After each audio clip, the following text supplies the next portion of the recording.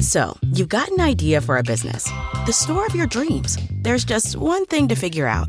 Everything. That's why Shopify's all-in-one commerce platform makes it easy to sell online, in person, and everywhere else. Sell on social media, source products with an app to get that first sale feeling. It's the only solution that gives you everything you need to sell everywhere you want. So when you're ready to bring your idea to life, power it up with Shopify. Sign up for a $1 per month trial period at shopify.com/listen.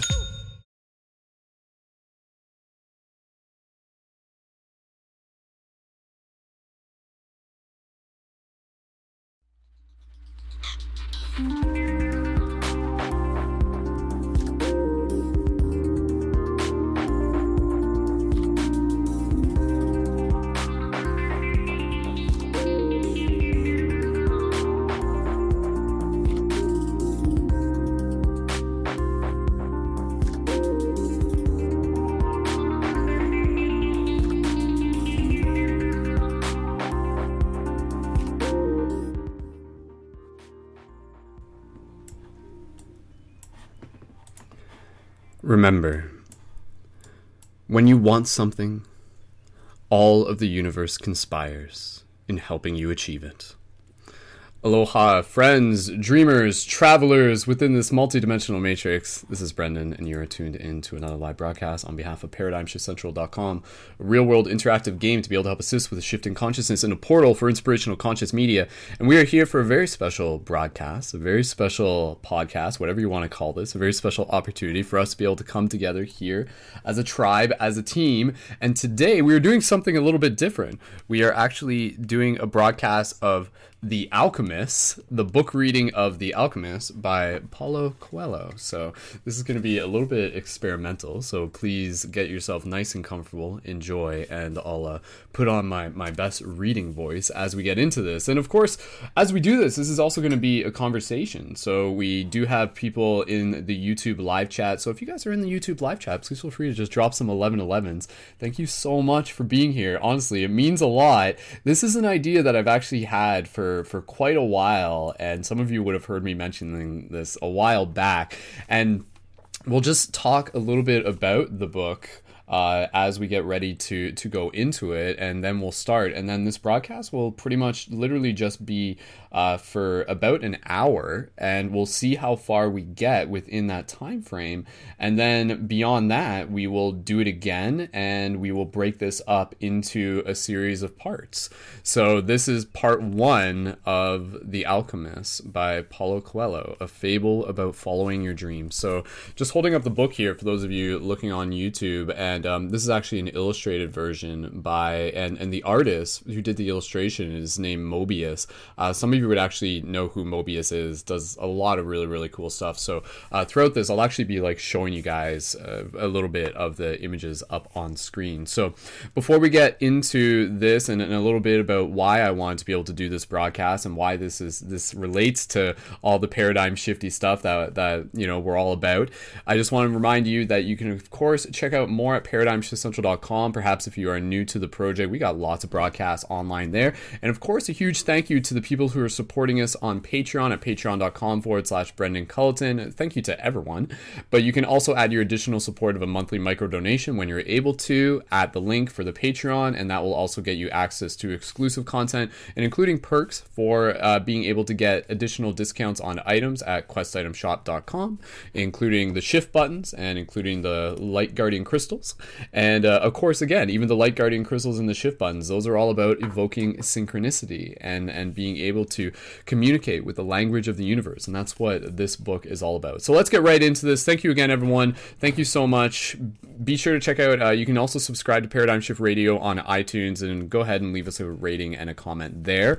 And so, The Alchemist. What is the story of The Alchemist? It is many different things to many different people, and a lot of people have probably heard of this story. You know, a lot of people have just been like, oh, you know, like either I've read it like several times. I myself have read it one time, and the last time I read it was about 5 years ago. Or they have heard about it, and now here it is in front of them, and they're listening to this podcast synchronistically enough. But this is a story, again, by Paulo Coelho, and this story, as the subtitle literally says, the subtitle of it literally says, a fable about following your dreams. without having to give away the plot, because I want to be able to go through this together as a team and let this journey be what it is. This really is a journey about, being able to go after what you feel called to do, being able to trust in the idea that the universe is leading you to where you need to be, and really stepping into our bravery and our courage to be able to follow our dreams. There's one idea within the story, and this isn't really spoiling it, but it is kind of like this. I'm just kind of creating the context for, how we're getting into this. It really is this idea that, there's a specific quote, and it basically just says, had some notes here. Every blessing ignored becomes a curse. So it's this idea that if you don't follow your dreams, it weighs on you. That idea of what if? So this story, the story of the Alchemist, is the story of a young man, a young boy named Santiago, and he is a shepherd. And we'll get through the story together, but this is about his journey. And the Alchemist is a character who he meets along the way, who bestows wisdom to him. So for those of you wondering, what is, I'll just going into this, you think the story is the Alchemist, and that's the main character, but it's no, it's the story of Santiago, and he's us, and he is on this journey of self-discovery and this journey of dreams coming to fruition. So there's a lot of themes throughout this book, throughout this fable, about synchronicity, about the language of the universe, about being able to trust our heart, about being able to follow our intuition, to follow our gut. So with that said, if you guys are ready to get into this, please feel free to just drop some 1111s in the comments, or just be like, yo, let's do this. And what I want to be able to do, I actually want to be able to keep an eye on the live chat, and we'll read through any comments that you guys are dropping in the live chat as we go through this. I did have the idea of being able to bring people on air. I don't think we're going to do it quite just for this one yet, because there's just a little bit of extra coordination there that we don't really have immediately in place at this moment. But I'm going to do my best to be able to get your guys' voices on the video by reading your comments through the YouTube. So even if you're watching this on Facebook, please feel free to jump over to the YouTube, where I'll be able to more actively see your comments. Oh, it looks like we just lost the Facebook feed, actually. So I'm just gonna do a little quick thing here. So go ahead and just leave your comments down below in the YouTube before we jump right into this, because I just gotta do a quick little multitask thing to be able to get the feedback up on Facebook about why this book is important to you, or tell me, have you read this book before? And I know there's a lot of people, because I posted about this beforehand on Instagram, and there were people who were literally just like, oh my goodness, this book has been popping up in my reality over and over and over again. I keep hearing about it. People keep talking about it. And now, synchronistically enough, here we are with the idea that today is also the new moon. And that was not planned. I was just okay, we're going to do this on a Monday, because Thursday is our regular broadcast, and we still have another broadcast this Thursday, which is going to be very exciting. It's a new episode of Leading the Shift. But again, the fact that this is on a new moon is very, very much in theme with the story of the Alchemist in its own way. So let me just make sure, do my best here to make sure that things are broadcasting across all platforms, but I won't be able to manage the Facebook quite in the same way. But again, just a reminder that the feeds are always up and running on YouTube as well. So let's get right into this. And again, I'll read your comments as we go through this to the best of my ability. Thank you for holding space. Thank you for being a part of this journey as we go through the story of Santiago, the story of fulfilling our purpose, of stepping into our dreams, of having the courage to do what our heart calls us into. So very, very powerful stuff. So The Alchemist by Paulo Coelho. I'm going to start right at the beginning. Actually, I'll just read a quick foreword from here. Every few decades, a book is published that changes the lives of its readers forever. Paulo Coelho's The Alchemist is such a book. Since its original publication in 1988, The Alchemist has sold millions of copies throughout the world. This handsome new edition, beautifully illustrated by the artist Mobius, will allow Coelho's charming fable to inspire an even wider audience of readers for generations to come. The Alchemist is a magical story of Santiago, an Andalusian shepherd boy who travels in search of worldly treasures. From his home in Spain, he journeys to the markets of Tangier and across Egyptian deserts to a fateful encounter with the alchemist. The story of the treasures Santiago finds along the way teaches us, as only a few stories have done, about the essential wisdom of listening to our hearts, learning to read the omens strewn along life's path, and above all, following our dreams. So there we go. Just reading some quick comments there. Holistic Spiral. It's one of my favorite books to share with my friends. So glad to share in this reading tonight. So let's go into this. Setting the clock. Again, I want to be able to set about an hour, and we'll see how far we go into this. This book's only 170 pages long. So get nice and comfortable, and let's begin this story. So let's just begin even just by like taking a gentle meditative breath. Even if you want to just like close your eyes and listen, that's totally cool. So I'm just going to do that. Just taking a moment here. Deep, gentle inhale. Big exhale. Another deep, gentle inhale. Nice exhale, relax. This is the universe speaking to itself. The Alchemist, Part 1. The boy's name was Santiago. Dusk was falling as the boy arrived with his herd at an abandoned church. The roof had fallen in long ago. An enormous sycamore had grown on the spot where the scarcity had once stood. The sacristy had once stood. I always mess up that word. That word is, that's like a small church, basically. He decided to spend the night there. He saw to it that all the sheep entered through the ruined gates, and then laid some planks across it to prevent the flock from wandering away during the night. There were no wolves in the region, but once an animal had strayed during the night, and the boy had to spend the entire next day searching for it. He swept the floor with his jacket and laid down, using his books he had just finished reading as a pillow. He told himself that he would have to start reading thicker books. They lasted longer and made for more comfortable pillows. It was still dark when he awoke, and looking up, he could see the stars through the half-destroyed roof. I wanted to sleep a little longer, he thought. He had the same dream that night, as a week ago, and once again he awakened before it ended. He arose, taking up his crook, began to awaken the sheep that still slept. He had noticed that as soon as he awoke, most of his animals also began to stir. It was as if some mysterious energy bound his life to that of the sheep, with whom he had spent the past 2 years leading them through the countryside in search of food and water. They are used to me, and they know my schedule, he muttered. Thinking about that for a moment, he realized that it could be the other way around, that it was he who had become accustomed to their schedule. But there were certain of them who took a bit longer to awaken. The boy prodded them one by one with his crook, calling each by name. He had always believed that the sheep were able to understand what he said. So there were times when he read them parts of his books that had made an impression on him, or when he would tell them of the loneliness or the happiness of a shepherd in the fields.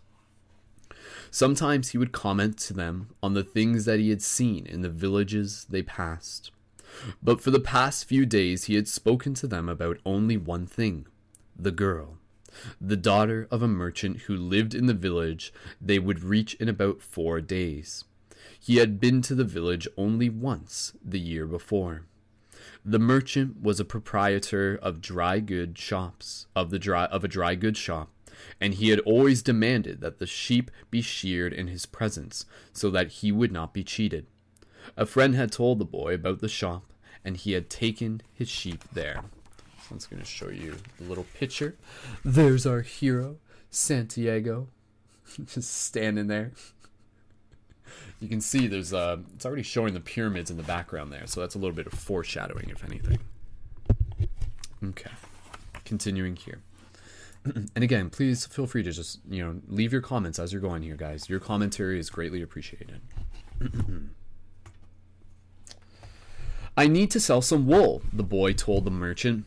The shop was busy, and the man asked the shepherd to wait until the afternoon. So the boy sat on the steps of the shop and took a book from his bag.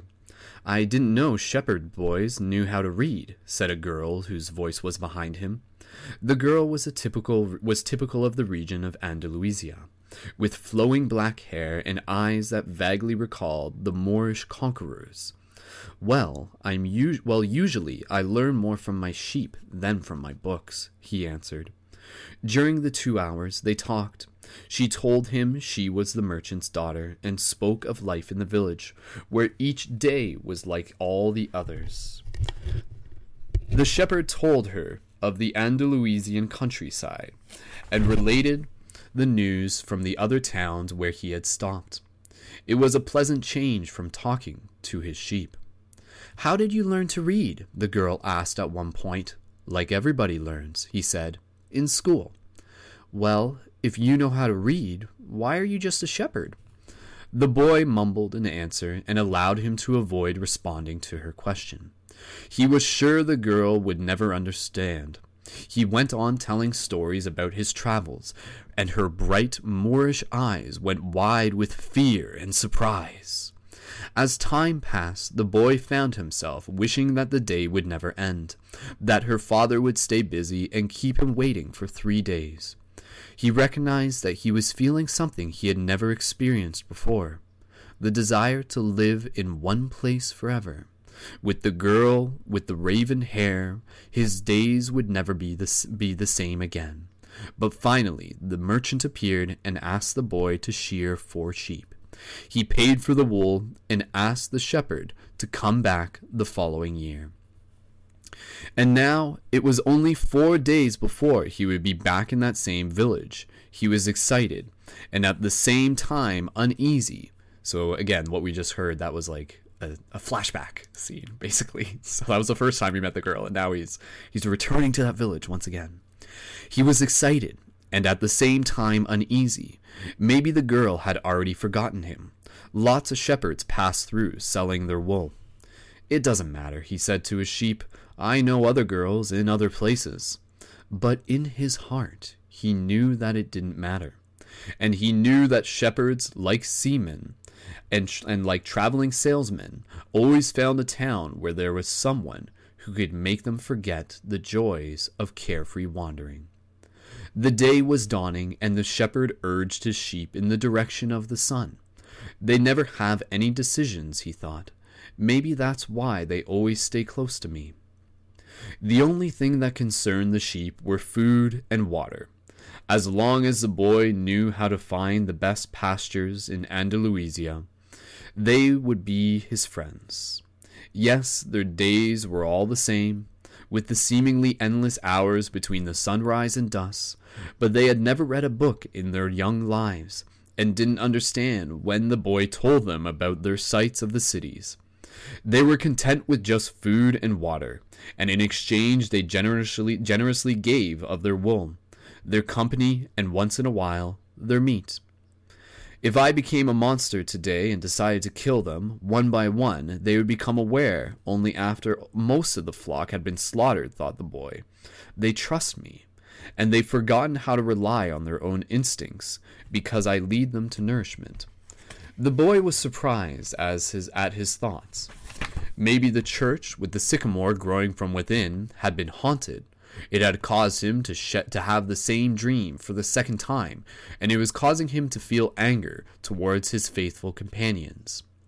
You'll hear about the dream he has soon enough. He drank a bit from the wine and that remained from his dinner of the night before, and he gathered his jacket closer to his body. He knew that a few hours from now, with the sun at its zenith, the heat would be so great that he would not be able to lead his flock across the fields. It was the time of day when all of Spain slept during the summer. The heat lasted until nightfall, and all that time he had to carry his jacket. But when he thought to complain about the burden of its weight, he remembered, because he had his jacket, he had withstood the cold of the dawn. We have to be prepared for change, he thought, and he was grateful for the jacket's weight and warmth. The jacket had a purpose, and so did the boy. His purpose in life was to travel, and after 2 years of walking the Andalusian terrain, he knew all the cities of the region. He was planning on this visit to explain to the girl how it was that a simple shepherd knew how to read, that he had attended a seminary until he was 16. His parents had wanted him to become a priest, and thereby a source of pride for a simple farm family. They worked hard just to have food and water, like the sheep. He had studied Latin, Spanish, and theology. But ever since he had been a child, he wanted to know the world, and this was much more important to him than knowing God and learning about man's sins. One afternoon, on a visit to his family, he had summoned up the courage to tell his father that he didn't want to become a priest, that he wanted to travel. So just taking a moment there, if anybody has any comments they want to leave in the chat, please feel free to drop those in. There's a little bit of a delay on the YouTube feed, but nonetheless, so just again, setting up the premise here, this is one of those stories where it really allows you to just get to know the characters. So again, let this be not just Santiago's journey, but Santiago's journey becomes your journey. So you are that young shepherd whose parents once wanted him to live his life in a monastery and devote himself to God and to become a priest, but he wanted to travel. So he became a shepherd. Now he goes from town to town. He is responsible. He has a purpose. He gets to meet people.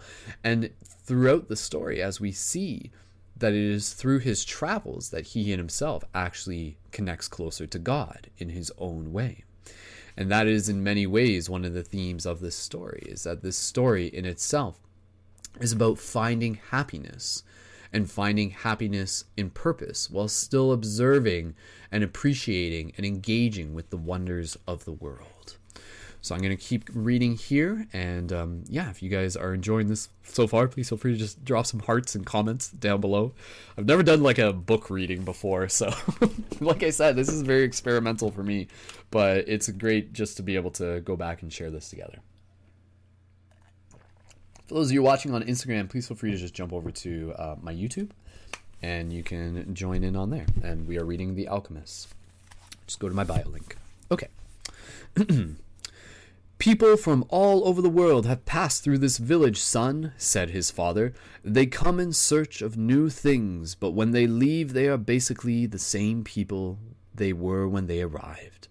They climb the mountain to see the castle, and they wind up thinking that the past was better than what they have now. They have blonde hair or dark skin, but basically they are the same people who live here right now. But I'd like to see the castles in the towns where they live, the boy explained. Those people, when they see our land, they say they would like to live here forever, his father commented. Well, I'd like to see their land and see how they live, said his son. The people who come here have a lot of money to spend, so they can afford to travel, his father said. Amongst us, the only ones who travel are the shepherds. Well then, I'll be a shepherd, his father said no more. The next day he gave his son a pouch that held three Spanish gold coins. I found these one day in the field. I wanted them to be a part of your inheritance, but use them to buy your flock. Take to the fields, and someday you'll learn that our countryside is the best and our women the most beautiful. And he gave the boy his blessing. The boy could see in his father's gaze a desire to be able himself to travel the world, as a desire that was still alive, despite his father having had to bury it over dozens of years under the burden of struggling for water to drink, food to eat, and the same place to sleep every night of his life. The horizon was tinged with red, and suddenly the sun appeared. The boy thought back to the conversation with his father and felt happy. He had already seen many castles and met many women, but none the equal to the one who waited him several days hence. He owned a jacket and a book that he could trade for another, and a flock of sheep, but most importantly, he was able every day to live out his dream. If he were to tire of the Andalusian fields, he could sell his sheep and go to the sea. By the time he had enough of the sea, he would already have known other cities, other women, and other chances to be happy. I couldn't have found God in the seminary, he thought, as he looked at the sunrise. Just taking a moment here to read the comments. Christopher drop in the comments, I feel like Morpheus from The Matrix is reading me a bedtime story. Chris, thanks, man. Erica says this is great. Thank you, Erica. And awesome. Thank you again, everyone. And I'll just show, this is another picture. This picture is kind of similar to the one we already saw. So it's, again, kind of like him standing in front of the monastery with his sheep. So there we go.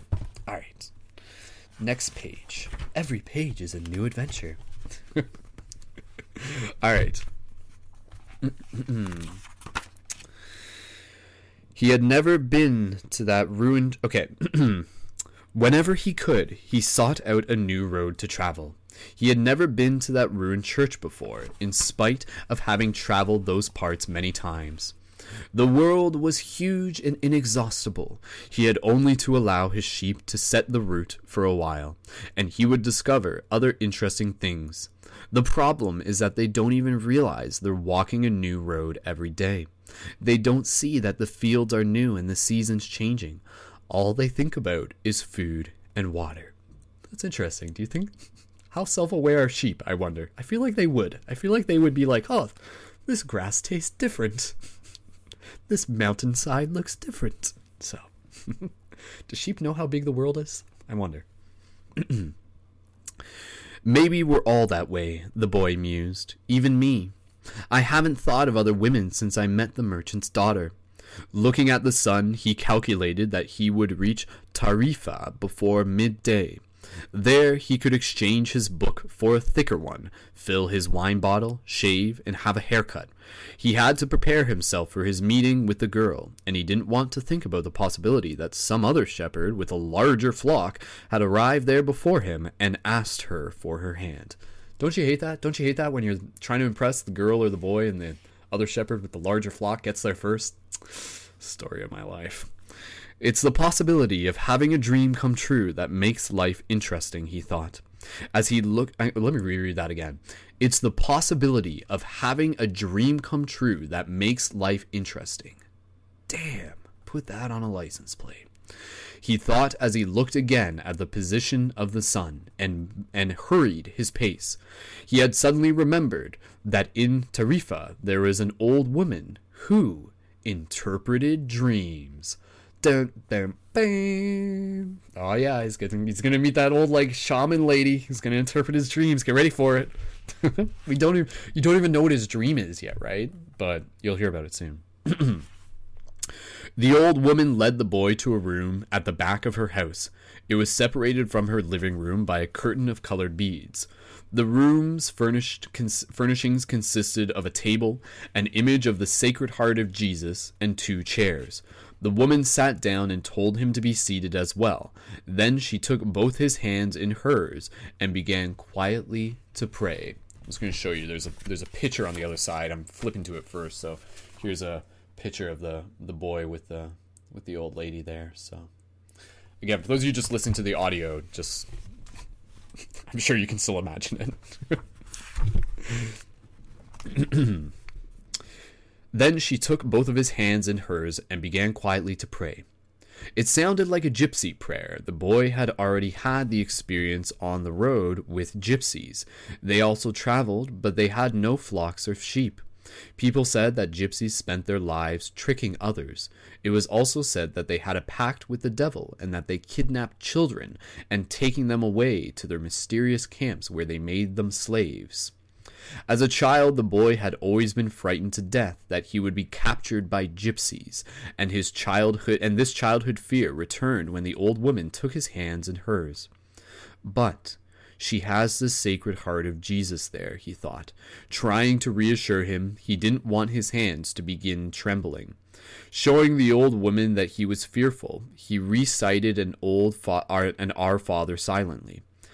Very interesting, said the woman, never taking her eyes from the boy's hands, and then she fell silent.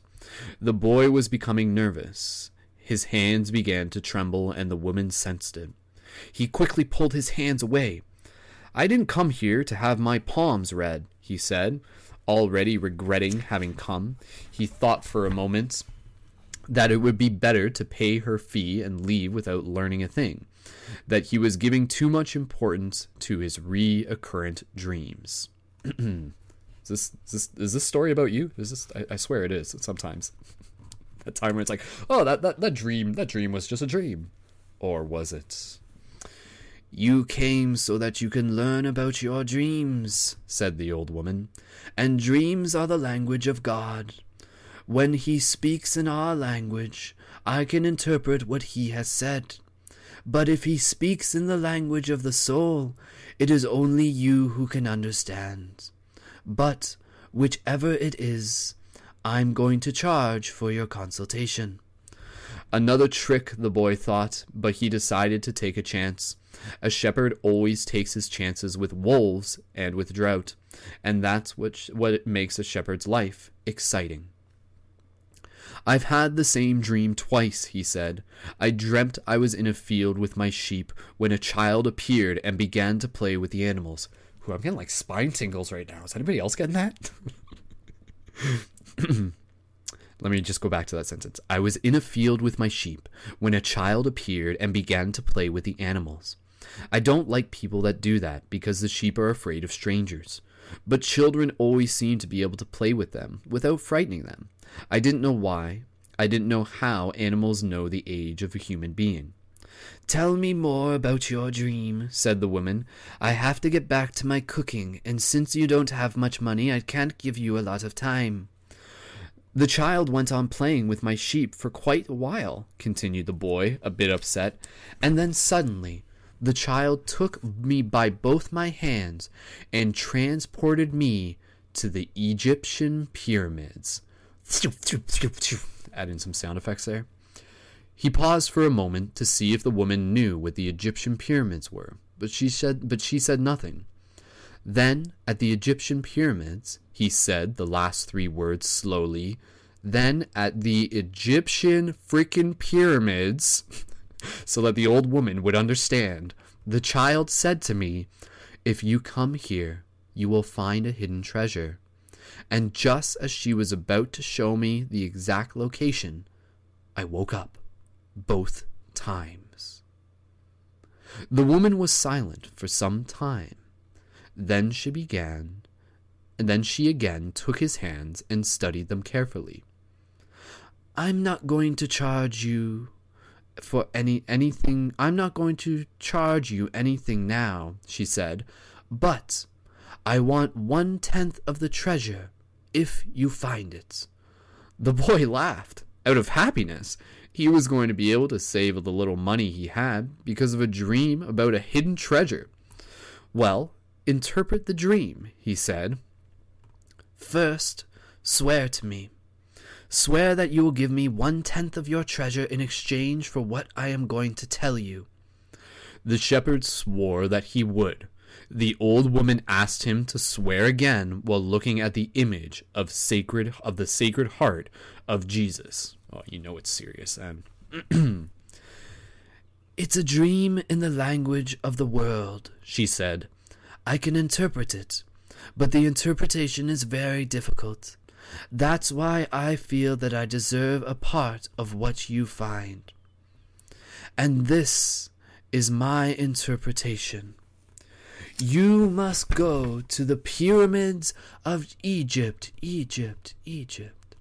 I have never heard of them, but if it was a child who showed them to you, they exist.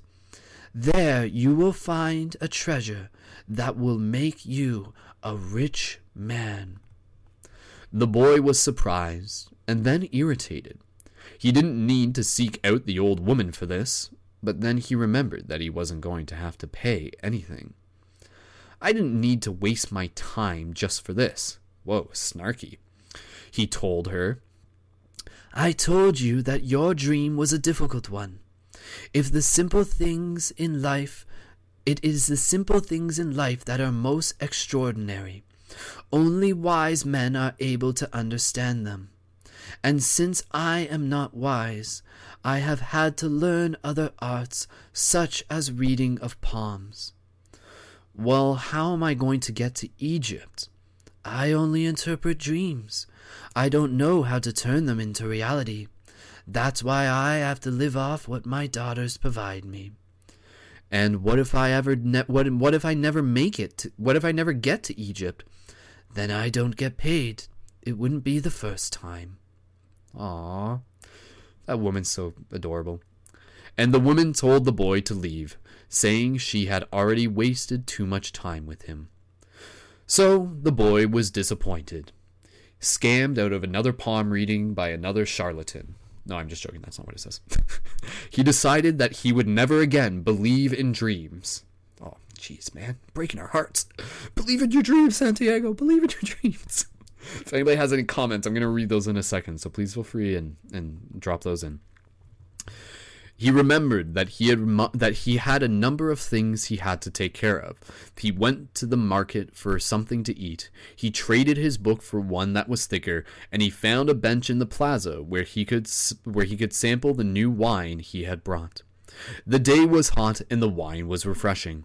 The sheep were at the gates of the city, in the stable that belonged to a friend. The boy knew a lot of people in the city. That was what made traveling appealing to him. He always made new friends, and he didn't need to spend all of his time with them. When someone sees the same people every day, as had happened with him in the seminary, they wind up becoming a part of the person's life, and then they want the person to change. If someone isn't what the others want them to be, the others become angry. Everyone seems to have a clear idea of how other people should lead their lives, but none about his or her own. So just take a moment here to really let that sink in. Again, this really, really powerful theme within this story is the idea of don't let other people tell you how to live your life.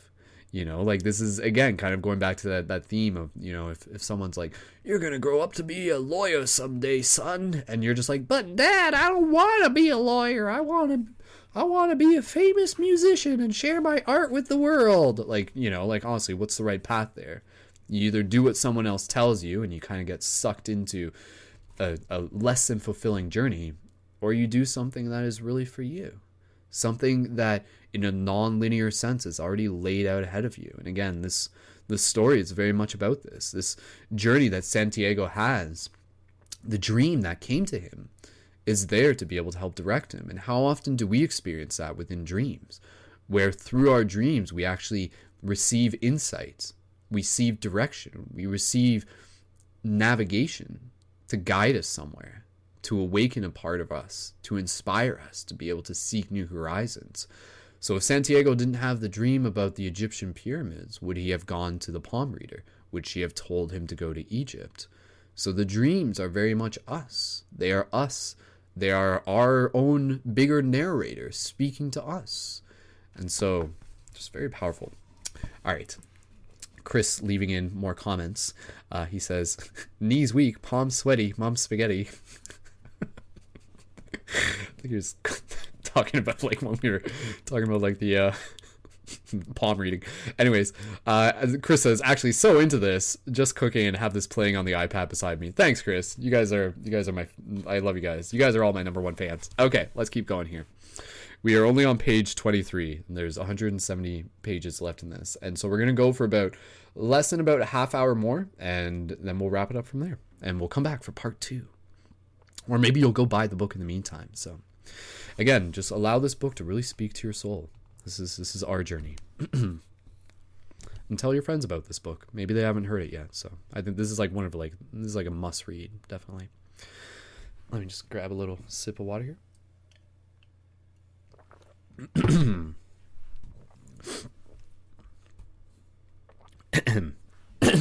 Okay. He decided to wait until the sun had sunk a bit lower in the sky before following his flock back through the fields. 3 days from now, he would be with the merchant's daughter. Wow. He started to read the book he had bought. On the very first page, it described a burial ceremony, and the names of the people involved were very difficult to pronounce. If he ever wrote a book, he thought he would be present. If he ever wrote a book, he thought he would present one person at a time, so that the reader wouldn't have to worry about memorizing a lot of names. When he was finally able to concentrate on what he was reading, he liked the book better. The burial was on a snowy day, and he welcomed the feeling of being cold. As he read on, an old man sat at his side and tried to strike up a conversation. "What are they doing?" the old man asked, pointing to the people in the plaza. "Working," the boy answered dryly, making it look as if he wanted to concentrate on his reading. Actually, he was thinking about shearing his sheep in front of the merchant's daughter. That's going to impress her, right? Okay. So that she could see that he was someone who was capable of doing difficult things. He had already imagined the scene many times. Every time the girl would become fascinated when he explained that the sheep had to be sheared from back to front. He also tried to remember some good stories to relate as he sheared the sheep. He's like really thinking this through, right? Most of them he had read in books, but he would tell them that if they were from his personal but he would tell them as if they were from his personal experience. She would never know the difference because she didn't know how to read. It's not very honest, Santiago. Meanwhile, the old man persisted in his attempt to strike up a conversation. He said that he was tired and thirsty and asked if he might have a sip of the boy's wine. The boy offered his bottle, hoping the old man would leave him alone. But the old man wanted to talk, and he asked the boy what book he was reading. The boy was tempted to be rude and move to another bench, but his father had taught him to be respectful of the elderly. So he held out the book to the man for two reasons. First, that he himself wasn't sure how to pronounce the title, and second, that if the old man didn't know how to read, he would probably feel ashamed and decide on his own accord to change benches. Said the old man, looking at all sides of the book as if it were some strange object. "This is an important book, but it's really irritating." And then before we move any further, here's a picture of the old man sitting next to Santiago. So you can see that there. He's got a nice beard. Santiago's rocking his sun hat and sitting on a bench with a nice little tree in the background. And quick little view of that there to everyone can see. Cool. Okay. All right. It's about to get pretty intense here. The boy was shocked. The old man knew how to read, and had already read the book. And if the book was irritating, as the old man had said, the boy still had time to change it for another. "It's a book that says the same thing almost all the other books in the world say," continued the old man. "It describes people's inability to choose their own personal legends. And it ends up saying that everyone believes the world's greatest lie." "What's the world's greatest lie?" the boy asked, completely surprised. "It's this, that at a certain point in our lives, we lose control of what's happening to us, and our lives become controlled by fate. That's the world's greatest lie." "That's never happened to me," said the boy. "They wanted me to be a priest, but I decided to become a shepherd." "Much better," said the old man, "because you really like to travel." He knew what I was thinking, the boy said to himself. The old man, meanwhile, was leafing through the book, without seeming to want to return it at all. The boy noticed that the man's clothing was strange. He looked like an Arab, which was not unusual in those parts. Africa was only a few hours from Tarifa. One had only to cross the narrow straits by boat. Arabs often appeared in the city, shopping and chanting their strange prayers several times a day. "Where are you from?" the boy asked. "From many places." "No one is from many places," the boy said. I am a shepherd, and I have been to many places, but I come from only one place, from a city near an ancient castle. That's where I was born." "Well then, we could say that I was born in Solemn." The boy didn't know where Solemn was, but he didn't want to ask, fearing that he would appear ignorant. He looked at the people in the plaza for a while. They were coming and going, and all of them seemed to be very busy. "So what is Solemn like?" he asked, trying to get some sort of clue. "It's like it's always been." No clue yet. He knew that Salem wasn't Andalusia. If it were, he would have heard of it. "And what do you do in Solemn?" he insisted. "What do I do in Solemn?" The old man laughed. "Well, I'm the king of Solemn." Old man laughed. People say strange things, the boy thought. Sometimes it's better to be with the sheep who don't say anything. Yeah, don't you find that annoying when you like sit down to an old man and then next thing you know he starts talking about how he's the king of something?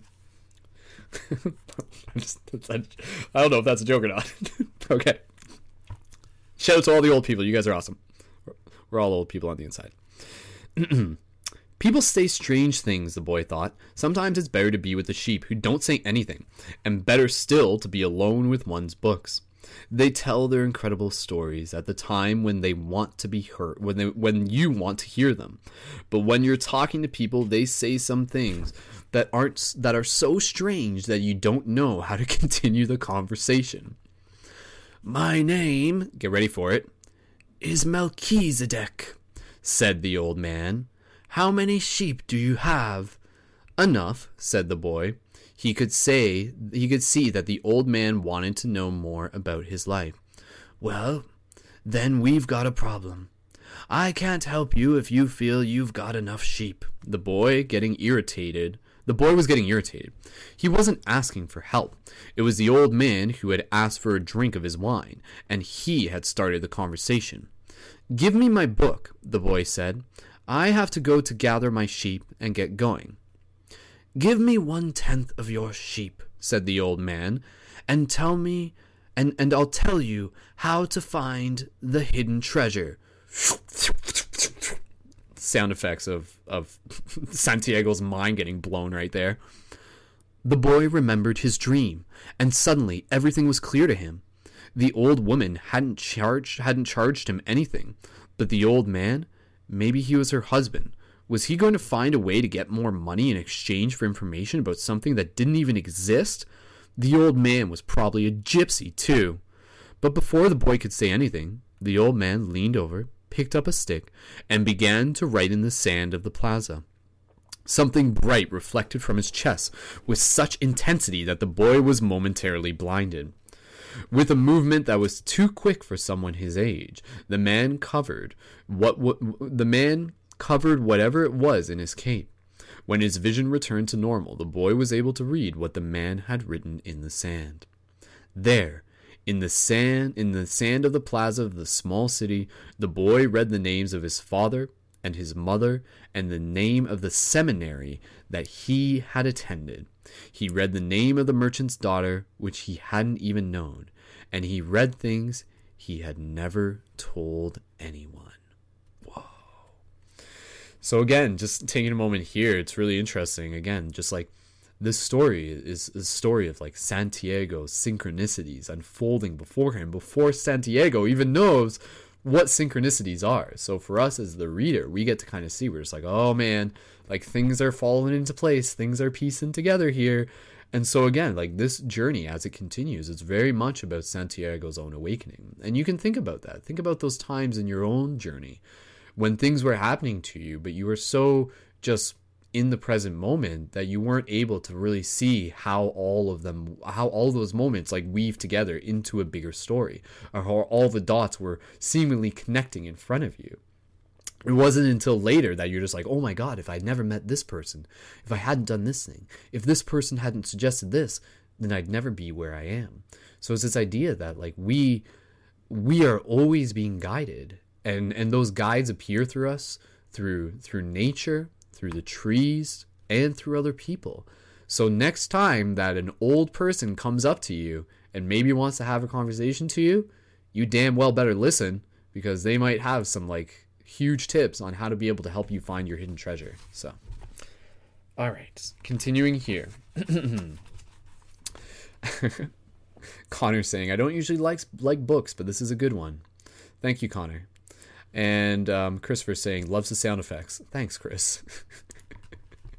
And again, for people watching this on Instagram, just jump over to my bio link or youtube.com/skullbabylon, and we'll continue here. I am the king of Solemn, the old man had said. Why would a king be talking with a shepherd? The boy asked, awed and embarrassed. For several reasons. But let's say the most important is that you have succeeded in discovering your personal legend. The boy didn't know what a person's personal legend was. It's what you have always wanted to accomplish. Everyone, when they are young, knows what their personal legend is. At this point in their lives, everything is clear and everything is possible. They are not afraid to dream and yearning for everything that they would like to see happen to them in their lives.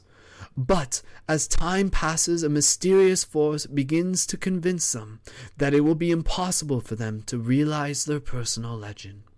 So again, just taking a moment here, really letting that idea of the personal legend sit with us. What is your personal legend? Have you observed that? Have you observed? And what the king is saying here is a very real thing, and sometimes can be very sad to witness when you see people who have these dreams, and then the way the world works can sometimes just suck that dream away from them, and then they just become complacent and content.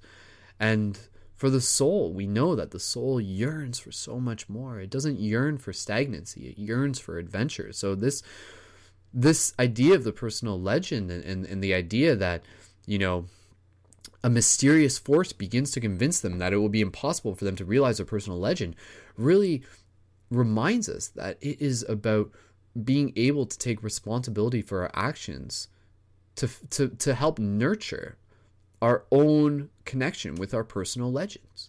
No one else will be able to accomplish your personal legend with you. No one else will be able to walk that path. But when you really step forward in that, again, the universe will conspire to help back you up. So again, this is really reminding us that this is about self-awareness. This is about self-mastery. This is about being able to step forward and have the courage to follow our dreams, knowing that the universe has our back. And sometimes that's what stops people from following their dreams, is the fact that they haven't realized or they haven't remembered that the universe wants them to succeed. So you are the universe, and when you take action like that, the universe will help you in fulfilling your personal legend. So what is your personal legend? Think about that. None of what the old man was saying made much sense to the boy, but he wanted to know what the mysterious force was. The merchant's daughter would be impressed when he told her about that. It's a force that appears to be negative, but actually shows you how to realize your personal legend. It prepares your spirit and your will, because there is one great truth on this planet. Whoever you are, or whatever it is that you do, when you really want something, it's because that desire originated in the soul of the universe. It's your mission on Earth. Whoa. So again, let me just reread that in just straightforward dialogue. It's a force that appears to be negative, but actually shows you how to realize your personal legend. It prepares your spirit and your will, because there is one great truth on this planet. Whoever you are, or whatever it is that you do, when you really want something, it's because that desire originated in the soul of the universe. It's your mission on Earth. So do you feel that? Do you resonate with that? This idea that, if you're here to be a shifter, if you're here to be a light guardian, if you're here to help make a difference in this world, that's not just something where it's just that's a whimsical idea. That sounds cool because maybe I heard somebody else talk about it, or I saw it in a movie once. No, that's literally the mission that is within your soul speaking through you. What does it mean to honor that? Even when all you want to do is travel or marry the daughter of a textile merchant? Yes, or even in search of treasure. The soul of the world is nourished by people's happiness, and also by unhappiness, envy, and jealousy. To realize one's personal legend is a person's own real obligation. All things are one. So again, just that part alone. To realize one's personal legend is a person's only real obligation. So that is your responsibility. To realize your personal legend. Again, super powerful. They were both silent. And when you... Oh, here it is. And when you want something, all the universe conspires in helping you achieve it. They were both silent for a time, observing the plaza and the townspeople. It was the old man who spoke first. Why do you tend a flock of sheep? Because I like to travel. The old man pointed to a baker standing in his shop window at one corner of the plaza. When he was a child, that man wanted to travel too, but he decided first to buy his bakery and put some money aside. When he's an old man, he's going to spend a month in Africa.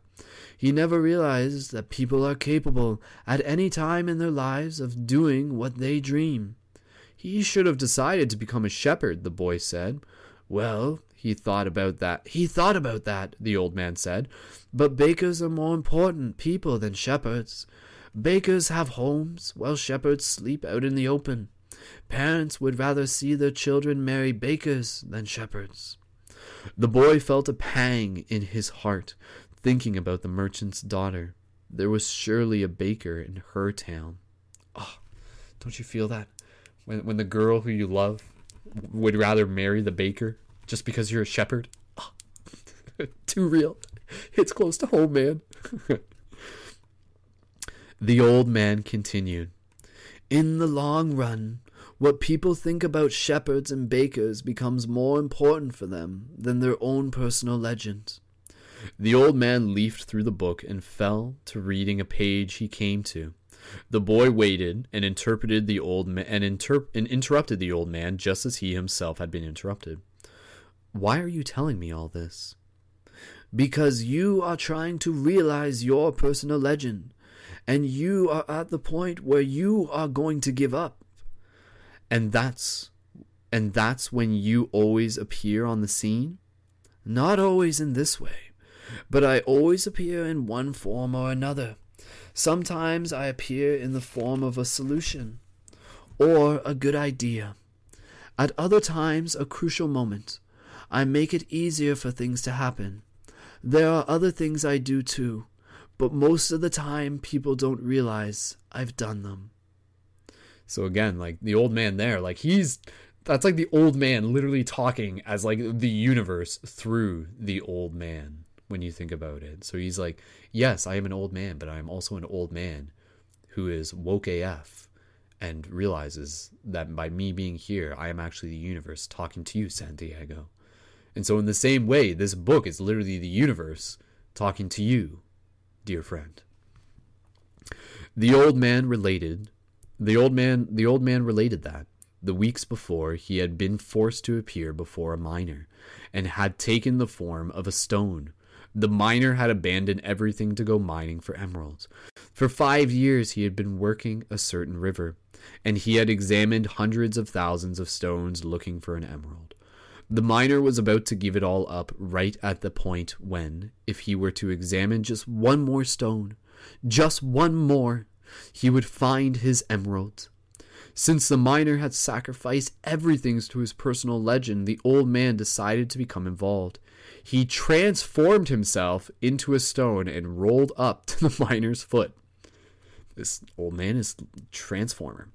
The miner, with all the anger and frustration of his 5 fruitless years, picked up the stone and threw it aside.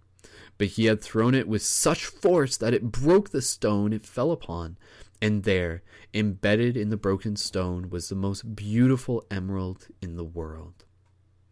People learn early in their lives what is their reason for being, said the old man with certain bitterness. Maybe that's why they give up on it so early too, but that's the way it is. The boy reminded the old man that he had said something about the treasure. Treasure is uncovered by the force of flowing water, and it's buried by the same currents, said the old man. If you want to learn about your treasure, you will have to give me 1/10 of your flock. What about 1/10 of my treasure? The old man looked disappointed. If you start out by promising what you don't even have, you'll lose your desire to work toward getting it. See, so the old man there, he's got a pretty important lesson there. You gotta be willing to put your skin in the game. What are you willing to invest in? What are you willing to sacrifice for your own personal legend? Remember, without sacrifice, there is no reward. What are you willing to sacrifice? Your time, your habits, your commitments? The boy told him that he had already promised to give 1/10 of his treasure to the gypsy. Gypsies are experts at getting people to do that, sighed the old man. In any case, it's good that you've learned that everything in life has its price. This is what the warriors of the light try to teach. The old man returned the book to the boy. I like how he just drops that there. He's just like, it's like, oh, this like he literally says, this is what the warriors of the light try to teach. And what did he say? It's good that you've learned that everything in life has its price. This is what the warriors of light try to teach. Deep stuff, man. The old man returned the book to the boy. Tomorrow at this time, bring me the 10th of your flock, and I will tell you how to find the hidden treasure. Good afternoon. And he vanished around the corner of the plaza.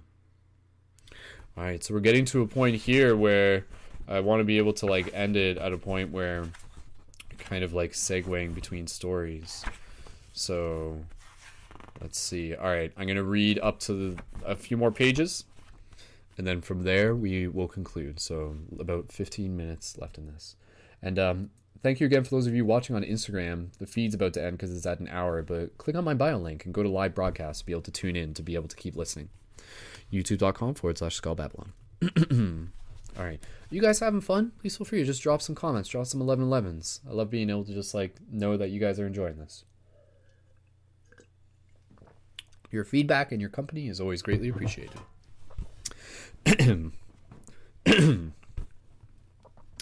The boy began to read his book, but he was no longer able to concentrate. He was tense and upset because he knew that the old man was right. He went over to the bakery and bought a loaf of bread, thinking about whether or not he should tell the baker what the old man had said about him. Sometimes it's better to leave things as they are, he thought to himself, and decided to say nothing. If he were to say anything, the baker would spend 3 days thinking about giving it all up, even though he had gotten used to the way things are. 1 second here, I'm just starting my broadcast again on. There we go. Okay. The boy could certainly resist causing that kind of anxiety for the baker. So he began to wander through the city and found himself at the gates. There was a small building there with a window at which people bought tickets to Africa, and he knew that Egypt was in Africa. Can I help you? Asked the man behind the window. Maybe tomorrow, said the boy, moving away as he sold just one of his sheep. He'd have enough. If he sold just one of his sheep, he'd have enough to get to the other shore of the strait. The idea frightened him. Another dreamer, said the ticket seller to his assistant, watching the boy walk away. He doesn't have enough money to travel.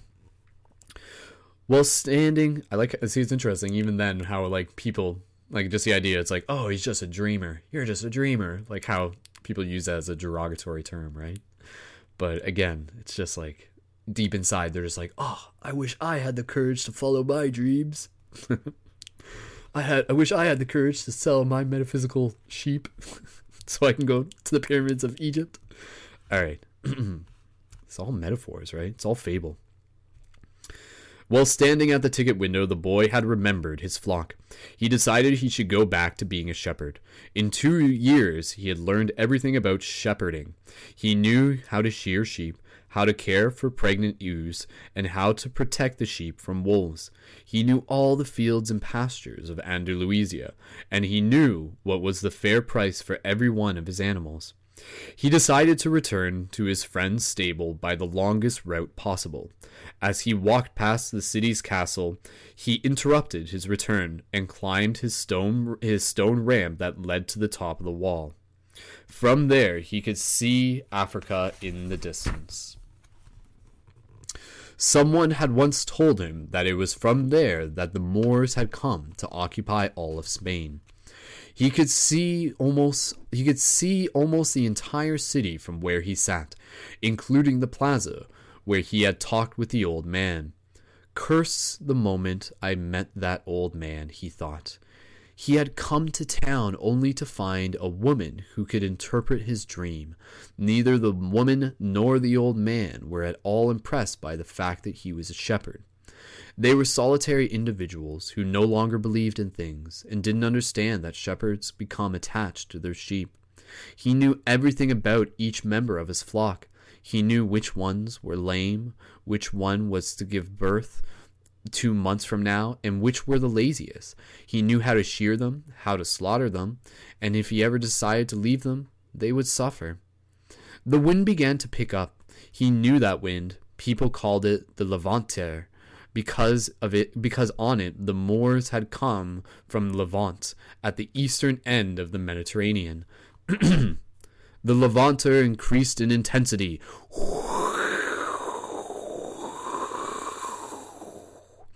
Here I am, between my flock and my treasure, the boy thought.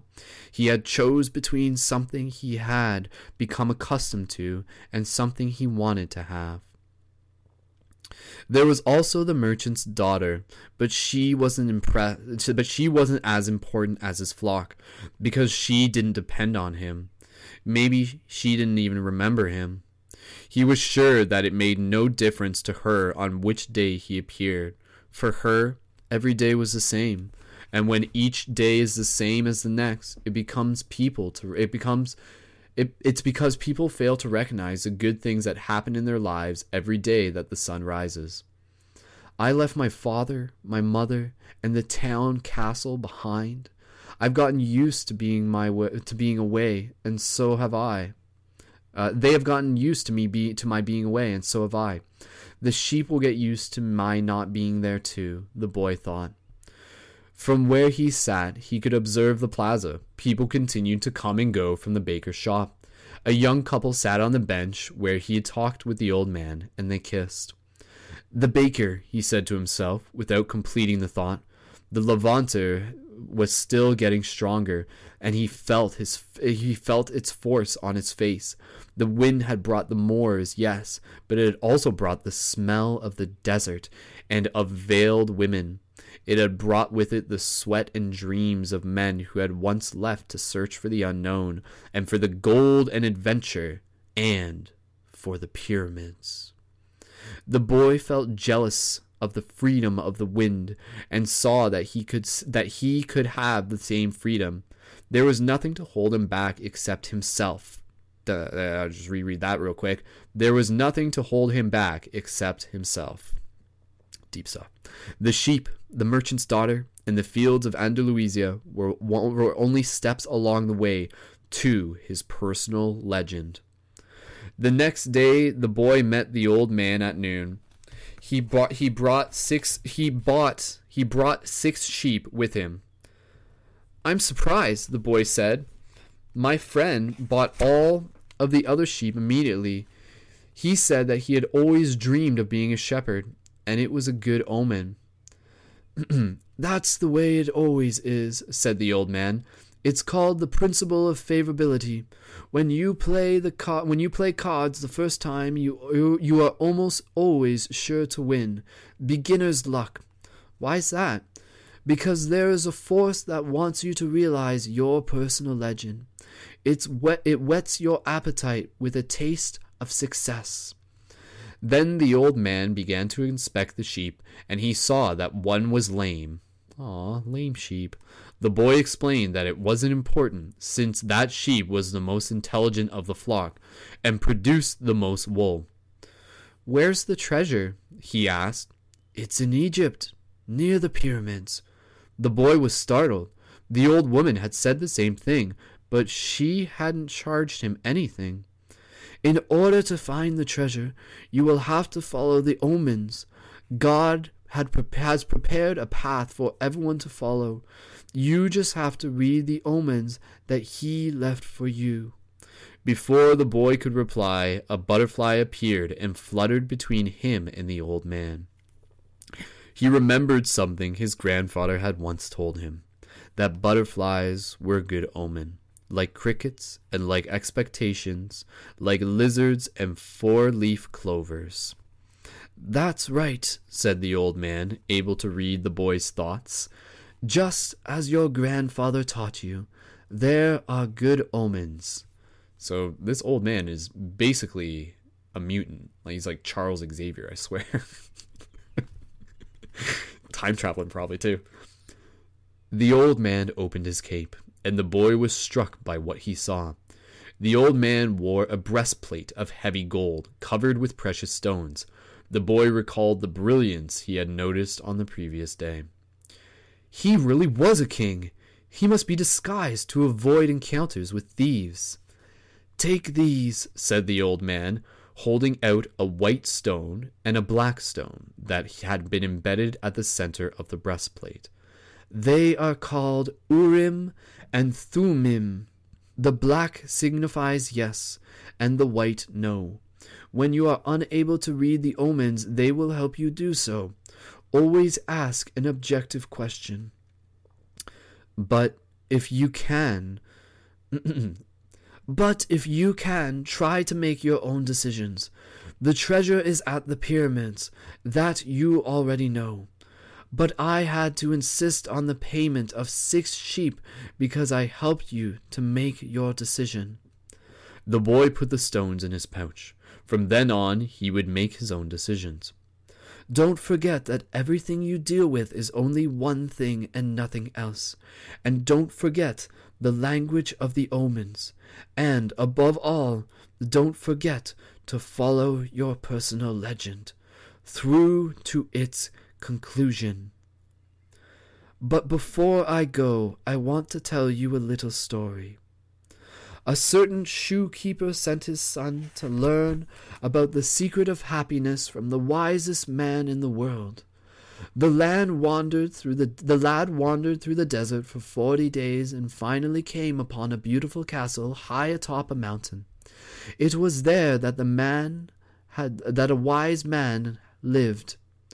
Rather than finding a saintly man, though, our hero, entering the main room of the castle, saw a hive of activity.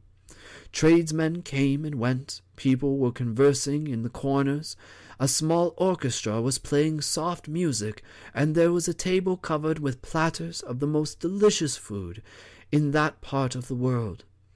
The wise man conversed with everyone, and the boy had to wait for 2 hours before it was his turn to be given the man's attention. The wise man listened attentively to the boy's explanation of why he had come, but told him that he didn't have time just to explain the secret of happiness. He suggested that the boy look around the palace and return in 2 hours.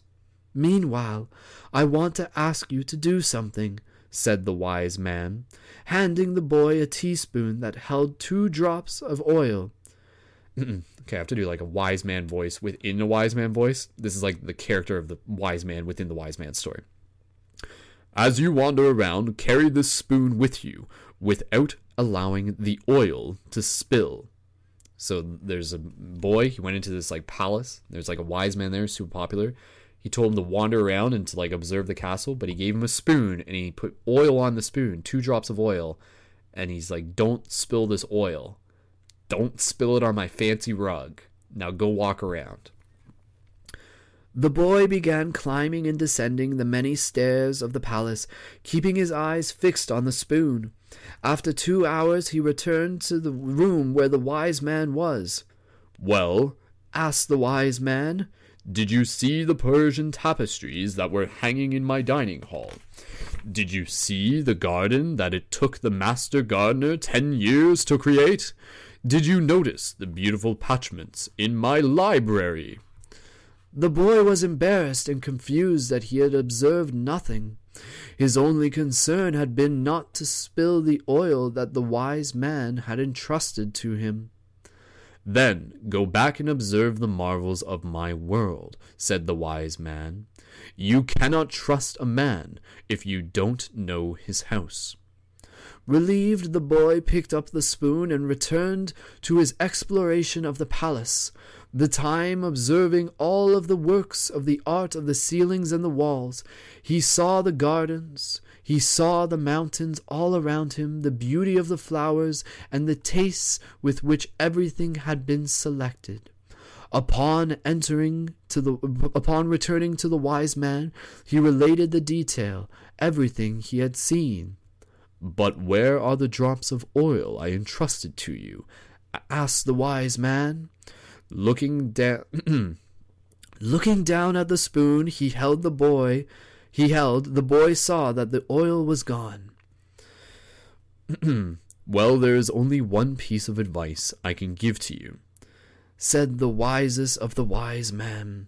"The secret of happiness is to see all the marvels of the world and never forget the drops of oil on the spoon." The shepherd said nothing. He had understood the story the old king had told him. A shepherd may like to travel, but he should never forget about his sheep. The old man looked at the boy, and with his hands held together, made several strange gestures over the boy's head. Then, taking his sheep, he walked away. There we go. And that's where we'll leave it for now. So we leave it here with Santiago receiving the gift of the 2 black and white stones from this old wise man who's actually a king in disguise. And the king traded him some of the sheep to be able to give him more direction so that he can get to Egypt to be able to fulfill his personal legend. And the wise man also taught Santiago about the idea of being able to find happiness in being able to pursue our passions while still being able to enjoy the beauty of the world around us. And yeah, and there's still a lot more to this story ahead. This is Santiago being able to, again, follow the omens. And as we'll see more later in the second half, once we get to part 2 of this reading, I think we're probably going to do this in I think 3 parts. We'll be able to get through this entire book. You'll hear more about Santiago becoming aware of the language of the universe, as they say. So there we go, everyone. Thank you so much for listening to part 1 of this book reading of The Alchemist, plus a little bit of community commentary. And for anybody who's in the YouTube, please feel free to just add any additional comments down below, just even to express a little bit of gratitude if you would like to do that. Just gratitude for each other, gratitude for the community. And yeah, we'll be wrapping this broadcast up in the next little bit. The next broadcast that we do this, it won't be next Monday, so I think it will actually be next Monday that we will do this. So if we're doing this will be like a every 2 Mondays type thing. And then yeah, you know, I'm open if you guys enjoy this. There might be other books that we might want to be able to read. The Alchemist was definitely one that I want to be able to start with, but I enjoy being able to go on these journeys with us together. So thank you again, everyone, so much. Erica just saying awesome in the chat. 1111 balance, much love, tribe. Getting some thumbs up on the Instagram. Thank you again, Instagram. For those of you on Instagram, be sure to find the actual broadcast at youtube.com/skullbabylon. And yeah, so if anybody, just in the comments, what has been your takeaway from this part of the story so far? Maybe some of you, this is your first time hearing the story. Maybe some of you have already read the story before, but go ahead and just share, because I want to be able to just get a little bit more thoughts from you. Any takeaways? You know, what spoke to you so far from the legend? Do you relate to Santiago? Do you find yourself on this mysterious journey of fulfilling and following your dreams? And at times, do you find yourself uncertain? And yet at times, do you find yourself in awe of the majesty of the universe and its way to be able to bring people to you who will help guide you, who will help say the right thing at the right moment, who will give you the gifts you need to be able to help direct you on your journey? So again, I think Paulo Coelho does an excellent job of being able to really boil down some important themes related to synchronicity and you know, the journey of the soul and personal legend, as we talked about it, and the importance of fulfilling our own dreams and finding happiness, all within a very beautiful fable. So awesome. Connor saying that was good. Thank you, Connor. 1111 balance, gratitude again. Thank you. And yeah, again, I just want to see if anybody just has any like quick takeaways that they want to be able to share. We'll just wait one more minute for that. There's a little bit of delay on the YouTube feed, and otherwise we will get ready to wrap up the broadcast in the next little bit. So yeah, thank you again, everyone, so much for being a part of this. This has been a nice little style shift to be able to read this. And honestly, for me, like, last time I read this book was almost like 5 years ago. So even for me, it's fun to just like be able to go back and enjoy this again. And it feels like it's like kind of like new in some ways. So awesome. Either way, guys, girls, everyone, friends, please feel free to leave your comments down below. If you listen to this broadcast, just let me know that you tuned in. That's always greatly appreciated. Be sure to like this.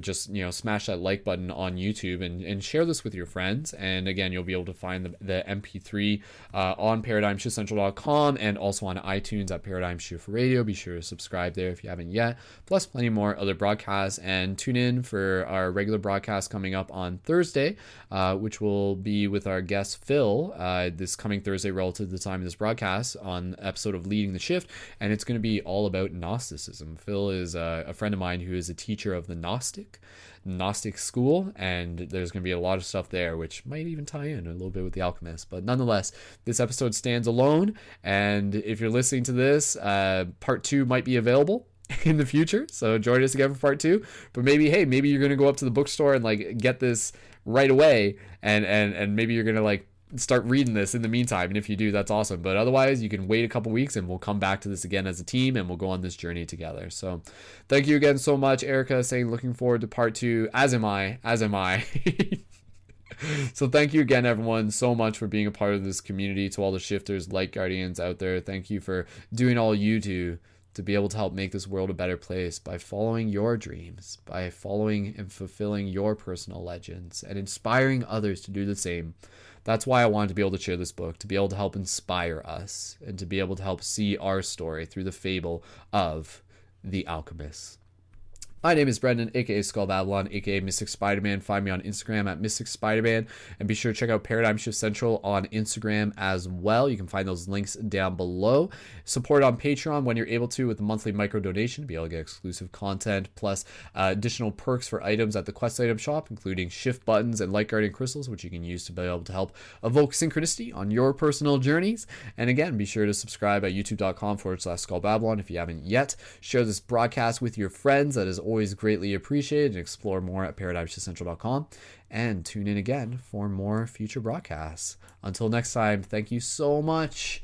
Many blessings on your journey, and I'll see you at the pyramids of Egypt.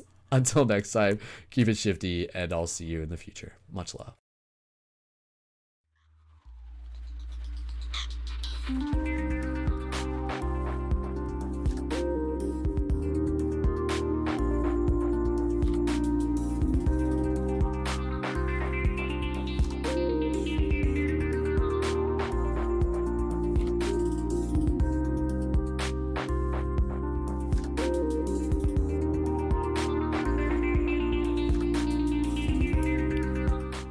Special bonus shout out and thank you again to our friend Danny Leonardo, whose music is featured at the beginning and outro of this episode. Be sure to check out more of her work through the link in the YouTube info below. Much love, and thank you, Danny.